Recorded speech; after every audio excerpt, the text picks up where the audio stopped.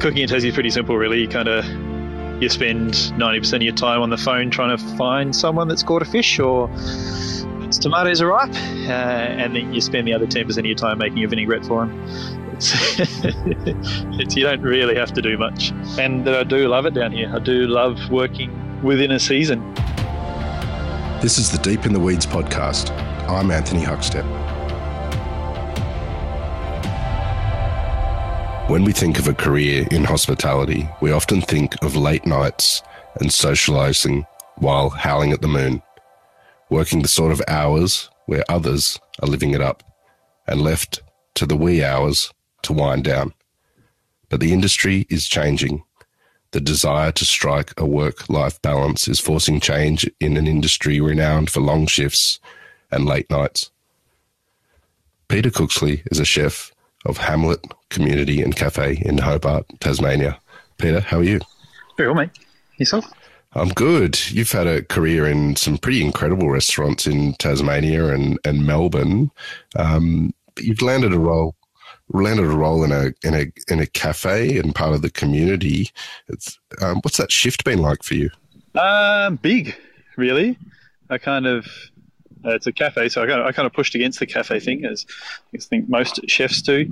The dark side, I suppose. So it's been pretty huge. The mornings thing is massive already. The food is completely different, but I guess Hamlet isn't your everyday cafe either. It's a very, very different working environment. It's a fascinating project, the Hamlet Community and Cafe. Tell us a little bit about it. So it was started by my partner, Emily Briffa, 6 years ago. Her brother, Jared, ran Kinfolk in Melbourne, social enterprise as well that does a similar thing. She worked there for a few years and then moved down to open Franklin with Dave, but then noticed the mass problem of unemployment in Tasmania and couldn't sit by and not do anything. So she opened Hamlet as a cafe, social enterprise, and as a training environment to try and get people into the workforce. Take us into the kitchen and the business. How does it work, and what are the opportunities that are there? So as a social enterprise, it runs as a standalone cafe itself. It has to make its own money to be what it is. But then we bring in on top of that about 7 participants a day. They do a 10-week program with us. These are all people that have applied themselves to join the program, and they all face different barriers to unemployment, whether it be long-term unemployment, physical, mental disabilities, English as a second language, just things that have kept them out of the workforce and the community. We bring them in. I guess from the kitchen, we teach them basic skills in a kitchen. We assess what their end game is, I suppose, whether it is just cooking more at home or it is an apprenticeship or role in the industry. And we take them through 10 weeks into, trying to get the most out of them and show them the community and, show them the workforce. You mentioned your hesitancy at the beginning about moving into the cafe world, but what's it been like, and what sort of impact has it had on you in that role? 2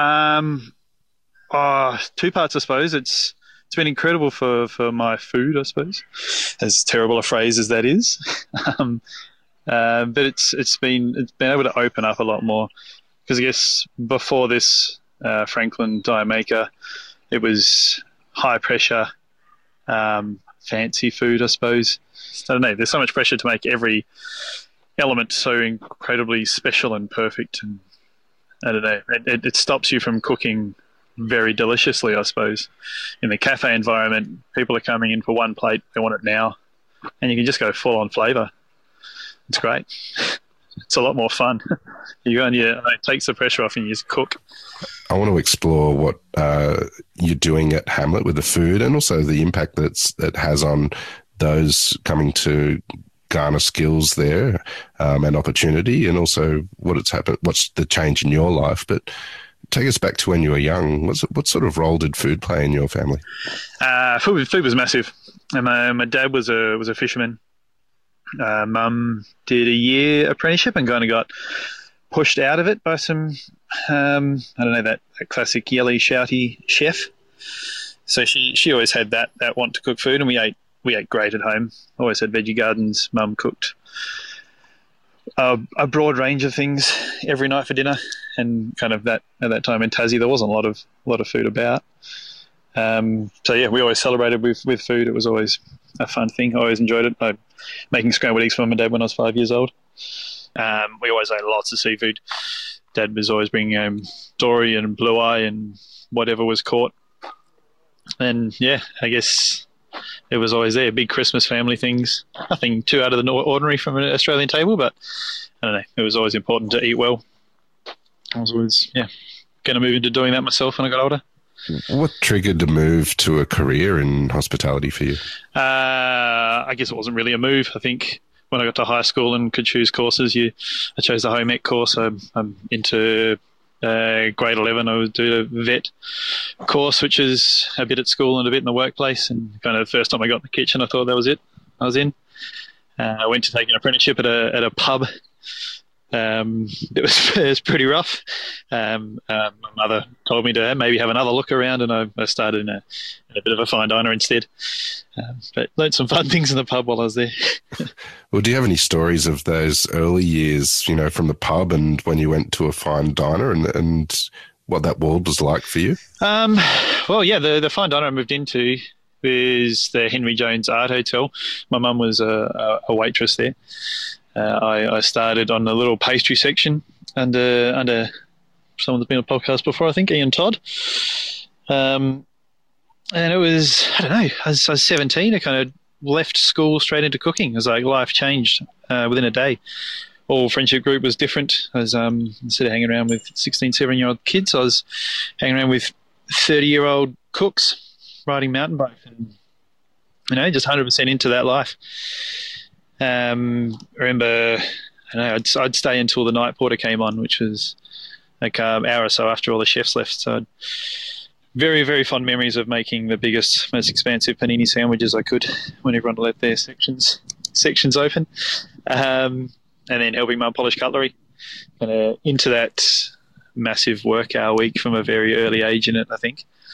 Set me up for a few years of probably not making the best choices as far as work hours go. It was kind of what was done at the time. 100 hours a week was what was somewhat expected. It was nearly like a challenge to do that.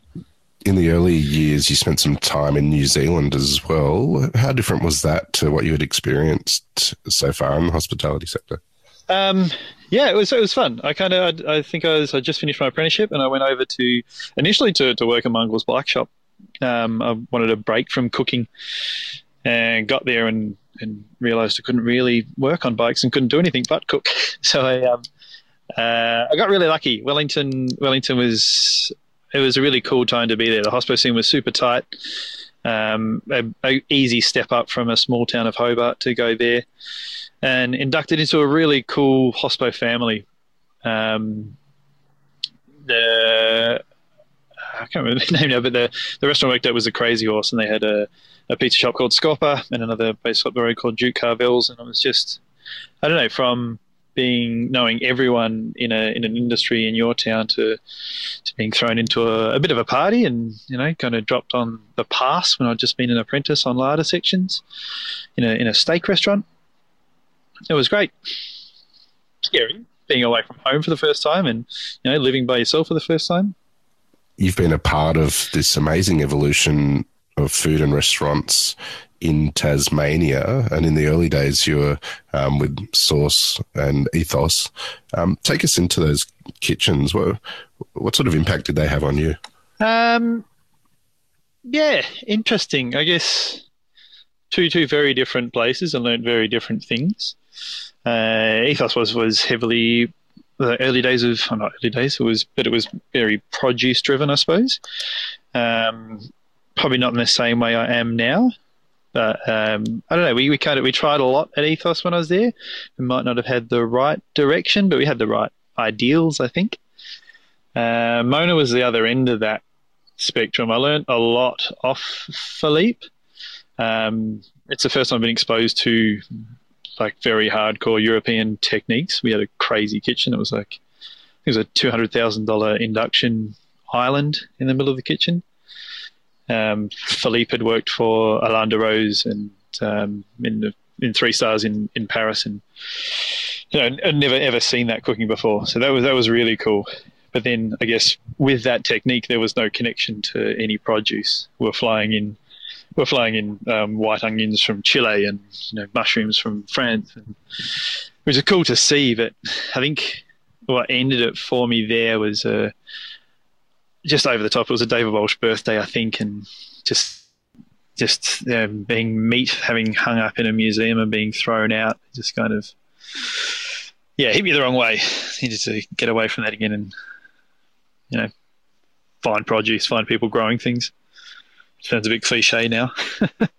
You made a move to Melbourne and worked in a lot of incredible restaurants and became opening crew as well for some of the most renowned restaurants now. Take us to your time in Melbourne. Do you have any stories of the really important moments for you and venues? So Cumulus was a wild thing to be involved in. It was that place when you went to Melbourne, you had breakfast in Always. To get into that kitchen and see what it was like, it's a madhouse. In the kitchen, breakfast guys started at 6 a.m. and you'd jump on, have your checks coming on the board at 11:15, and you're still pulling slow cooked eggs out of your water bath and finding shakshuka at the back of your oven. And then Andrew McConnell coming over and asking if you'd checked all the oysters and telling you they were off. They definitely weren't, but just making sure you're on your toes. He was great. Andrew is absolutely one of everyone that probably listens to this understands that Andrew is one of the greatest cooks in the country, but his presence was just incredible. And being able to open Supernormal with him was great. Biggest impact was definitely Embla though. Had a great love for Dave's food at the Town Mouse, and crazy lucky to be asked to go and help out with opening of Embla, and that was Dave's food is just insane. That venue, I think Embla was a big turning point in Melbourne's food as well. Really, this kind of natural wine bar. The food was so simple and executed so well, and it was really cool to spend a lot of time building suppliers as well. We started out using veg suppliers, and the more Dave's food got notoriety and the more we got talked about, the more people were able to access and more properly work within a season rather than just getting things in boxes that are all the same shape. And running a crew as well. We maintained the same crew for about 2 years in a city restaurant, which was, I think, paramount to our success there. Dave's food is pretty individual. It's pretty much his own. It's really hard food and a really hard seasoning to train people. So to be able to hold on to a few guys for a long time was great. What sort of impact did that time there have on you and your approach to food? Absolutely. Totally changed the way I look at things. I think, I don't know, a simple thing, but like Dave's aromats, use of hard herbs and garlic and lemon, you kind of, I don't know, learned a lot working for McConnell, but working at a place as big as Supernormal, you kind of lose sight of those things a little bit, the little small elements that mean so much at the end. So Dave really brought that back. And, I don't know, just an absolute eye for detail and intenseness at all times. Huge. And a first introduction to wood-fire cooking as well. You spent some time travelling before returning to Hobart, but what sort of influence did travelling and Canada and Europe have on you and what you do? It was big. It was all that pressure in that time at Embla. We were kind of every service there was someone looking at you. Every service there was someone Instagramming or reviewing or doing something, and somewhat hit a level of burnout and needed to get away. Needed to leave Melbourne for a while, and traveling Europe and kind of eating those things that you try to emulate in restaurants and eating them in situ, eating raw cream in Normandy poured over a boiled shark with potatoes and sorrel, eating fried whole dory and crevette gris in a little old lady's house kind of gave me a lot of that obvious respect and understanding that things have a time and a place. You can't kind of recreate them in a kitchen in Melbourne. There's some things that just need to be left where they are. It gave me a lot of time as well. In Canada, I spent a month baking with friends that had just opened a really cool bakery on Salt Spring Island in British Columbia. And at that time, it was the first time I can remember seeing a season go through, seeing berries come from flowers into berries and seeing moon phase go through and being able to look up a bit, I suppose. What brought you back to Australia? It was always kind of the plan, I suppose. Again, there was maybe an idea of staying in Europe, but I didn't really trust my skill set at that stage. And probably spent too much money on wine as well. And Tassie has this magnetic draw. I'm from here, and it's always going to be home. I've kind of felt a bit of a need to I don't know, give back's the wrong word, but I felt like if I was going to achieve something and I was going to cook properly, I needed to do it in Tasmania. I needed to see. I wanted to see a Tasmanian do it, I suppose. See a lot of I know Dave Moyle, Luke Burgess come down. And incredibly respectful to Tasmania, don't get me wrong, but I kind of wanted some Tasmanians to be able to do it as well, stand up at that level, kind of chasing that dragon a little bit. You moved back to Tasmania and to Franklin, and eventually taking that over. Take us into that kitchen and what it was like for you. So I started there working for Annalise as at Lucinda Wine Bar, because that was kind of my aim. Go back to Tassie and open a wine bar or a pizza restaurant or something that was a bit kind of, white T-shirts, shoot from the hip sort of stuff. And then getting back into the Franklin kitchen, seeing the produce and the relationships that have been built there and the stuff coming through the kitchen every day, and seeing that massive big wood oven that Moyle had built, it was too hard not to kind of want to sink my teeth into it. And then given the opportunity when Annalise moved on to have a crack at running it, it was, in hindsight, maybe not the best decision for myself and for mental health. I'd learnt those lessons going overseas, that doing those crazy hours. We were only open at dinner at Franklin, but when it's on your back, you find yourself in there at crazy hours doing silly things, picking up eels from the airport at 6 a.m. and trying to kill them before anyone gets in the kitchen to see you dropping them on the floor. It was great. It kind of ran into that big C word timing. Just as I felt we were hitting our steps, just as we had a team together, and I kind of had worked out what I wanted to do with it, I suppose. And yeah, COVID hit. There were other things at play, and we got shut down. But again, fortuitous, I think. I think I'm one of the lucky ones from all the COVID stuff. I got a chance to remember all those things I learned. What was the positives that you took from that Franklin experience? I got to build some really cool relationships with all the people down here. In Tassie, cooking in Tassie is pretty simple, really.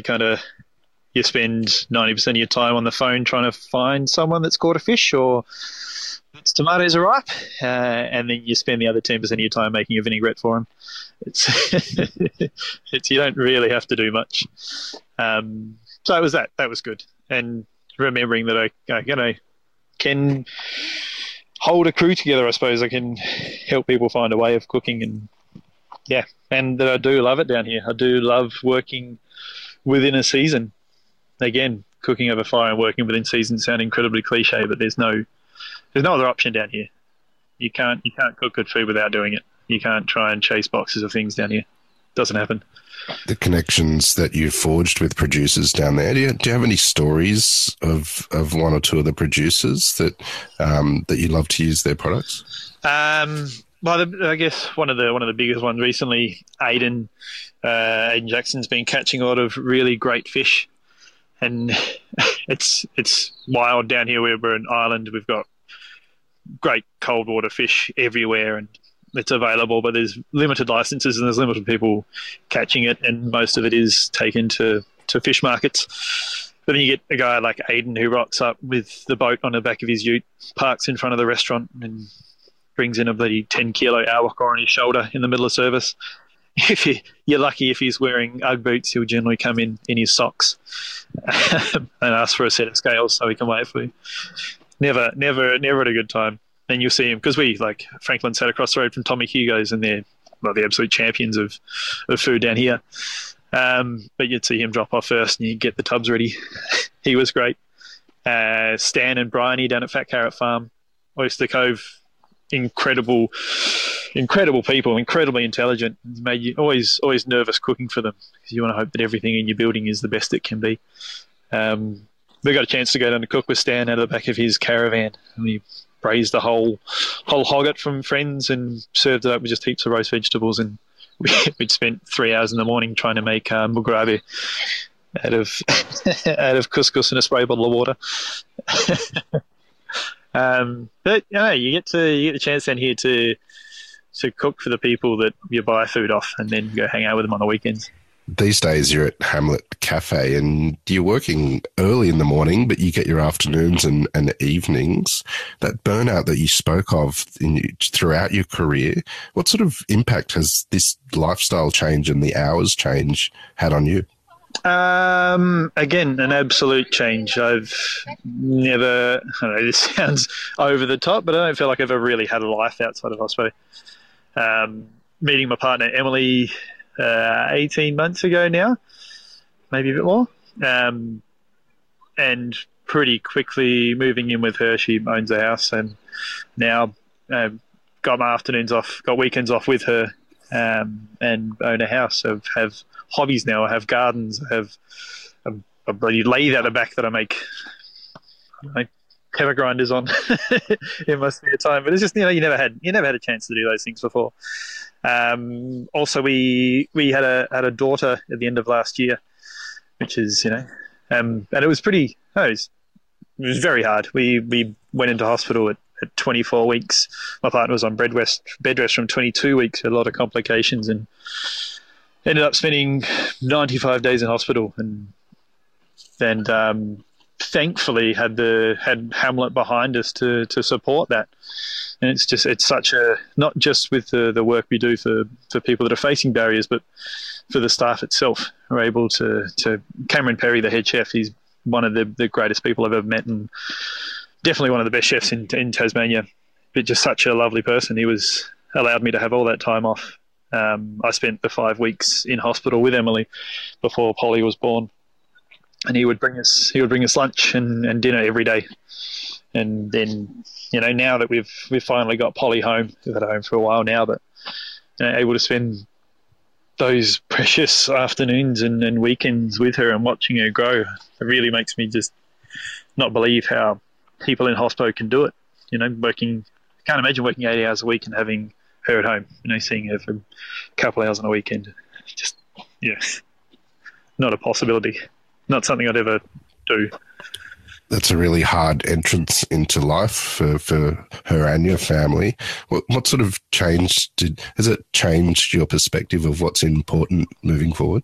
Yeah, totally. It's don't want to do nights again. It's hard to say as well though, because that pull of cooking dinners is always there. Like you said, cafes are great. You can kind of cook whatever you want, and it's fun and fast and delicious. That pull's always going to be there, but I'm not going to attack that in a crazy way ever again. I'm not going to try and cook those massive hours. If I do go back into nights, it'll be just a couple. Maybe there's so much more importance in the rest of life. You mentioned a bit earlier when you were a head chef that part of your role was about helping people find a way, and you're in a role now which is, it's key to what you do now. Do you have any stories of the impact that Hamlet is having on people's lives? They guess, well, from my point of view, I felt I've always liked having apprentices. I've always liked training people in kitchens, but realizing that you don't ever get a chance to actually train people how to cook. You get to teach someone how to cook an element on a plate, to make a puree, to poach something perfectly. But it's that one element.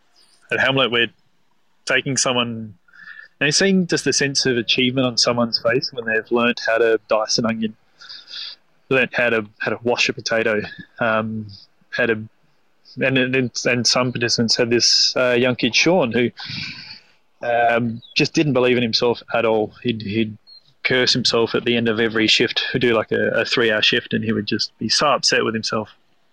And just see slowly building confidence, and not even training, just conversations. A lot of the people that are at Hamlet, they either live with their parents or they live in assisted accommodation, and they don't get a chance to chat with people. And you chuck them in a kitchen with 3, reasonably funny, happy-go-lucky chefs, and you just get so much out of them. You see this person change, and then Sean made it into the program and came back in a couple of weeks later with this crazy, cheesy grin on his face, and he just got himself full-time employment as a kitchen hand.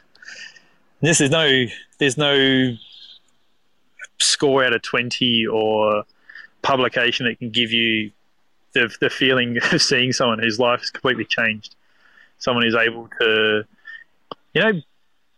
pay rent, get their own house, buy themselves dinner. You look back at cooking meals that you charge people $140 for food, and you just, honestly, fuck that. It's not for me anymore. You mentioned the lengths that you went to for dishes and cooking in some of the great restaurants of your past, but how different your cooking is now. Tell us about your cooking now, and do you have any dishes or change that you can tell us about? Well, with the intense seasonality of Tasmania, we have this September, which was just blank. It's grey, and you might have some cabbages or potatoes. So as part of Hamlet, and to offer more opportunities for training, we've started a condiment co.